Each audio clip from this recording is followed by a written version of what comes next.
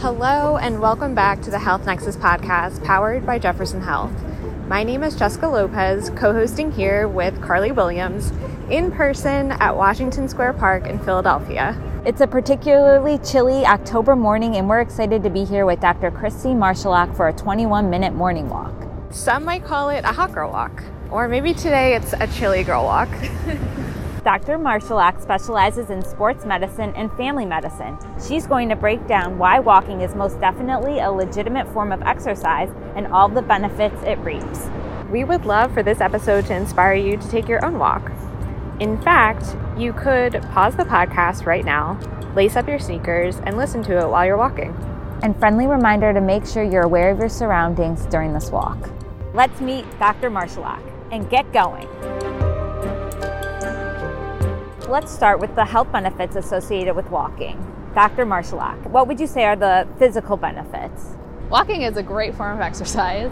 It gets your heart rate up, it's good for your bones and your muscles, and it's really accessible for a lot of people.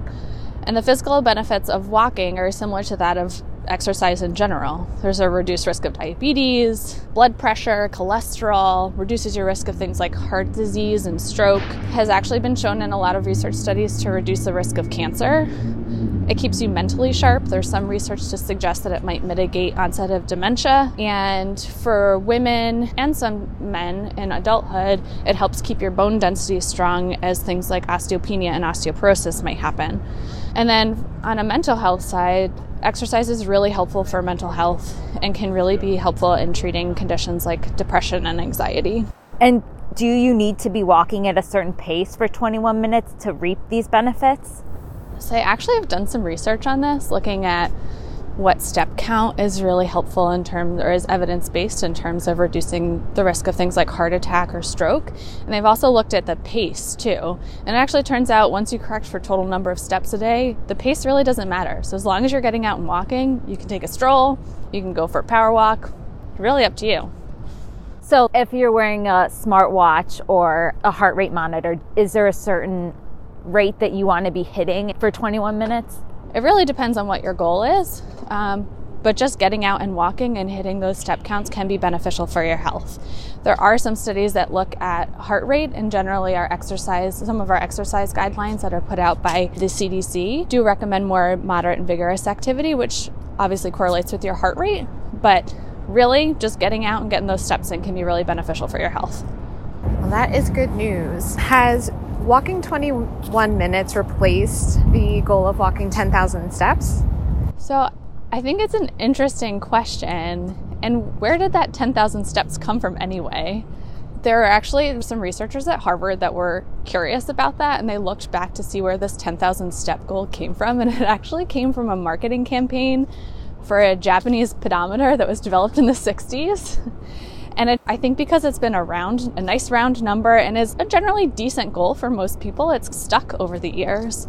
Like I said, there have been some research studies since then that have actually showed about 7,500 steps a day is the sweet spot in terms of reducing your risk of things like heart attack and diabetes. So I think if we're all shooting for 10,000, then maybe we'll get to that 7,500 more on an average basis. And then the recommendations for exercise came about a few years ago, and the CDC recommends that we get 150 minutes per week of moderate intensity exercise. So what does that mean? So I guess if you divide 150 up by 7, you get about 21, which is where this 21-minute hot girl walk came from. And moderate intensity activity just means that your heart rate is up and that you can still carry a conversation, but that you're breathing. You're like a little bit out of breath. So the guidelines are to base it more on minutes per day. But honestly, I think either goal would carry weight. And so whatever you want your goal to be, I would say just pick one and it'll get you out there and get you active. And for those with weight loss goals, is walking 21 minutes enough to actually get you there? Yes, we talked about the CDC's recommendation in terms of that 150 minutes of exercising. And sometimes that can be helpful for people for weight loss. Weight loss is extremely complicated, and honestly, we don't fully understand it. But a big part of weight loss is exercising, and so walking definitely gets you to that aerobic exercise goal of 150 minutes per week. The other part of that recommendation is 2 days of strength training, including most of your major muscle groups per week. And taking a break and doing some lunges or push-ups or getting those hand weights out to do some power walking can be really helpful too. Obviously, all of this is going to be in conjunction with a healthy diet, focusing on a lot of fruits and vegetables and lean meat and protein as well. When we were talking about the health benefits, Yeah. it was interesting when you talked about how walking is a weight-bearing exercise. Mm-hmm. What exactly does that mean? Our bones respond to the signals that they're given. So when we're born, we have really soft bones. And then as you start walking, that's how your bones become harder to support your weight. So similarly, in life as we go on through hormone changes, as you change stages of life and into adulthood, and especially women after menopause, there's some hormonal changes that affect your bone density. And so one of the ways to help mitigate that is by telling your bones that they need to be stronger.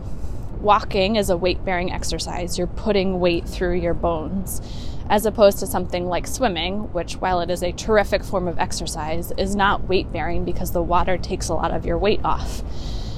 So walking or jogging or other activities, Zumba, aerobics, that you're actually putting weight through your bones, signals to your bones that they need to become stronger to withstand that stress.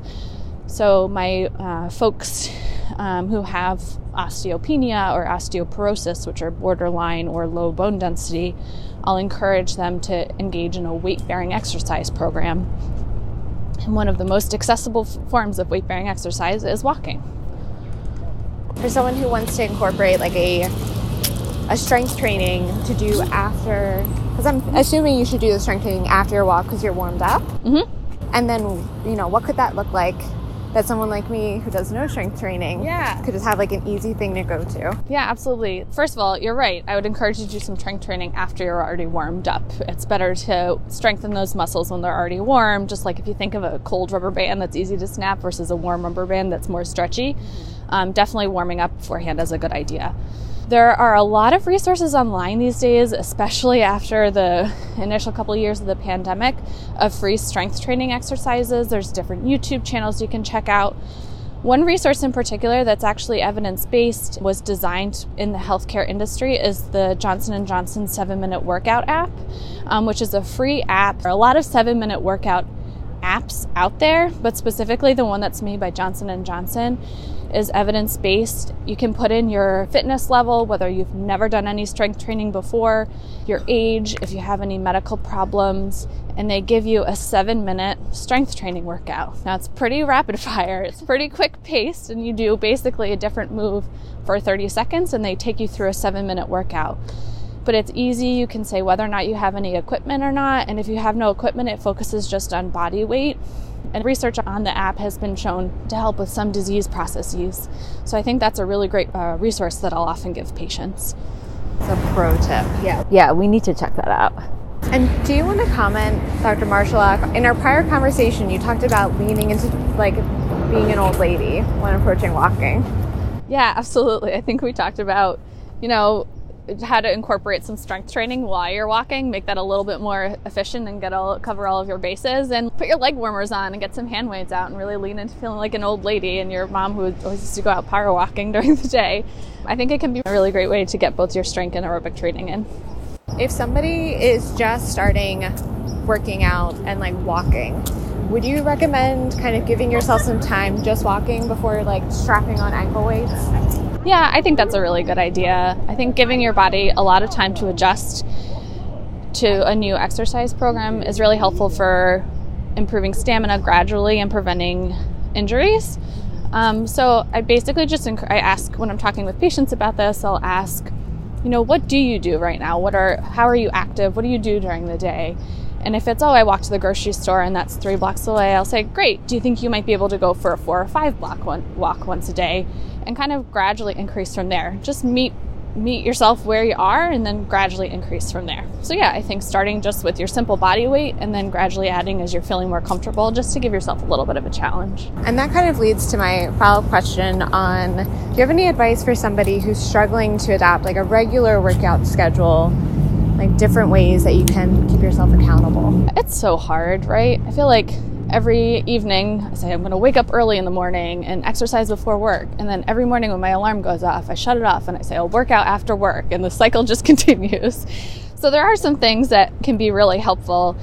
I think one of the things that I've anecdotally noticed myself, or for a lot of friends or patients, is that having a buddy to work out with is really helpful. You don't want to let that buddy down and not be there to help work out with them.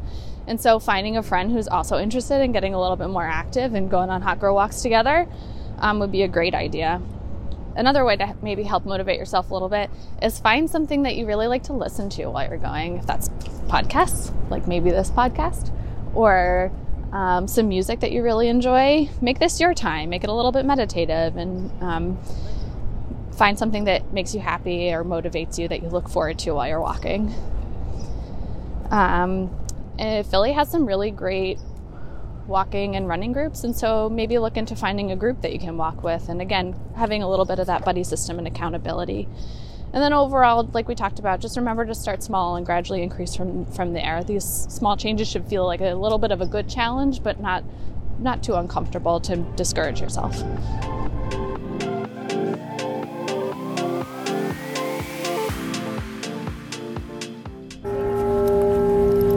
If you're walking with us, consider the bell your signal that you're halfway through your walk.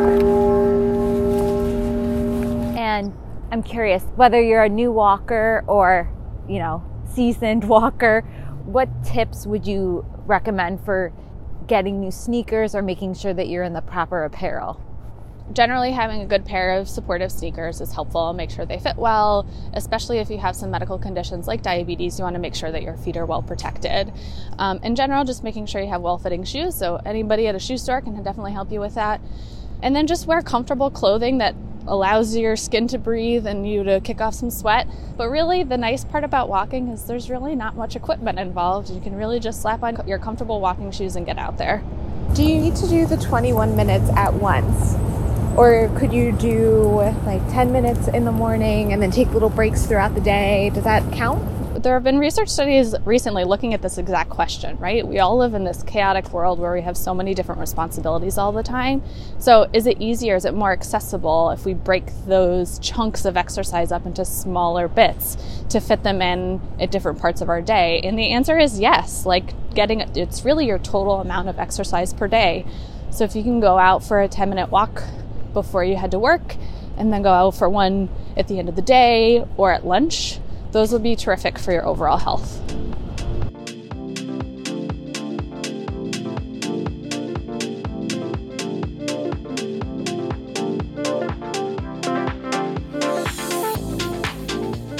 And what is your take on the hot girl walk trend? When I initially heard the term hot girl walk, the uber feminist in me was a little bit annoyed, honestly. I was like, can't we call it some other positive adjective other than objectifying a woman's appearance? But when you read about the hot girl walk and the purpose of it, it's actually a really positive activity or a positive idea. So it really just, when you read about the inspiration for the hot girl walk, it's really about being active and thinking positively about yourself. The 3 rules of the hot girl walk is that you're walking, first of all, that you are thinking about things that you're grateful for, your goals and how you're going to get them there, and then how awesome you are. So it's really just any positive adjective combined with exercise. So it could be the hot girl walk, or the awesome NB walk, or the cool boy jog. It really doesn't matter. It's just about being positive about yourself and getting out there and being active. So once I read a little bit more about it, I was more happy about it. That's fair. And it was created during the pandemic by the TikTok influencer Mia Lind, who is an undergrad communications major at the University of Southern California. And to your point about how accessible walking can be to so many people, it makes sense that during the pandemic, where we had very limited options on how we could move, we couldn't go to the gym, that walking became so popular. Since it is called the hot girl walk, do you want to explain some of the benefits specifically for women? Yeah, absolutely. So specifically for women, especially after menopause, bone density can be such an issue. We worry about osteopenia and osteoporosis in postmenopausal women. walking is such a great form of weight-bearing exercise to really help curb the normal or expected bone density loss that happens as you grow older, and can also help promote improvement of bone density. And I would think that there's a lot of great benefits for mental health too, right?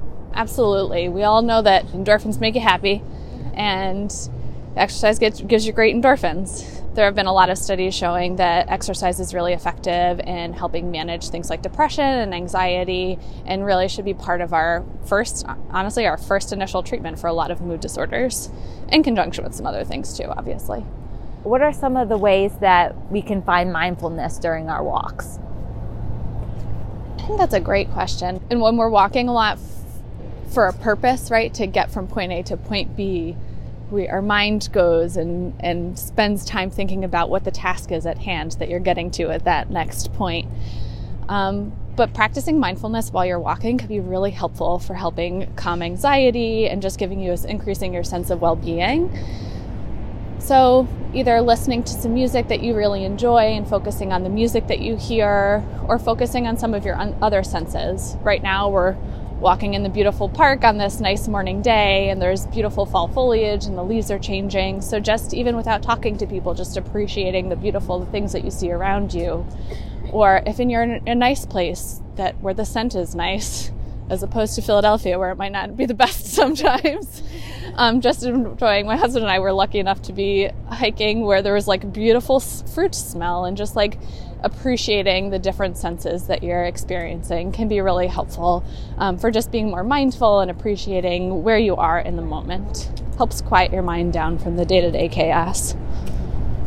Definitely. Are there any breathing exercises you could do while walking, or is that kind of, you should just breathe in and out? Yeah, I think while we're walking, we should probably just let our body do what it needs to do in terms of breathing.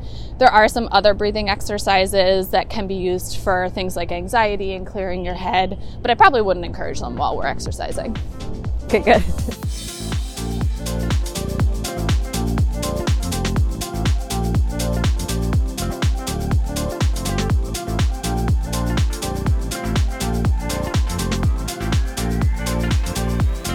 So let's just go through it. We are walking, check. We are learning a lot and enjoying our time with Dr. Marszalek, check.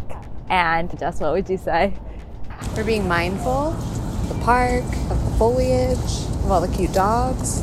We are feeling good. Yes. And we're thinking about our goals for ourselves and how to get there. And we're very grateful for this talk. So thank you for joining us on our Hot Girl Walk, Dr. Marszalek. Thanks for having me. It's been really fun.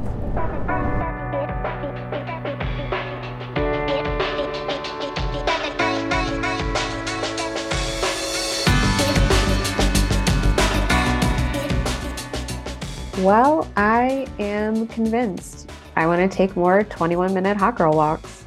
Want to be my accountability buddy, Carly? Count me in. And friendly reminder that we publish full episode transcripts on thehealthnexus.org. Check the show notes for that link. We also wanted to give you all a preview of our next episode.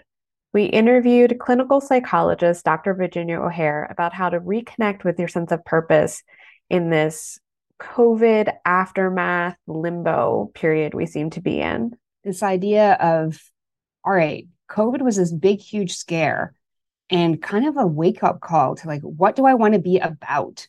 So, maybe you've just been sort of coasting on autopilot, and then having this like huge existential threat can turn on this kind of light bulb of like, what do I want to be about? And I think of that as like your big why.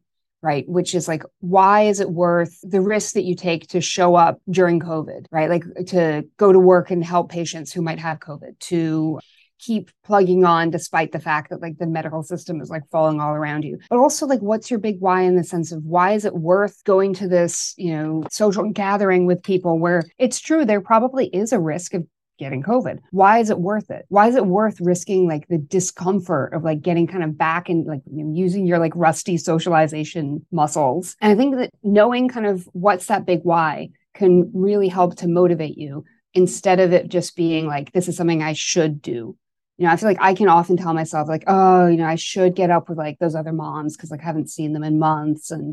But if I can kind of connect it to something that I want to be about, then it's like more motivated, like it can be more enjoyable, not feel like kind of yet another task. And your big why could be kind of, lofty. Like I think about my big why for work is I really want to help to empower people who are really feeling burned out by COVID to find their purpose and double down on that and live great lives and help their patients.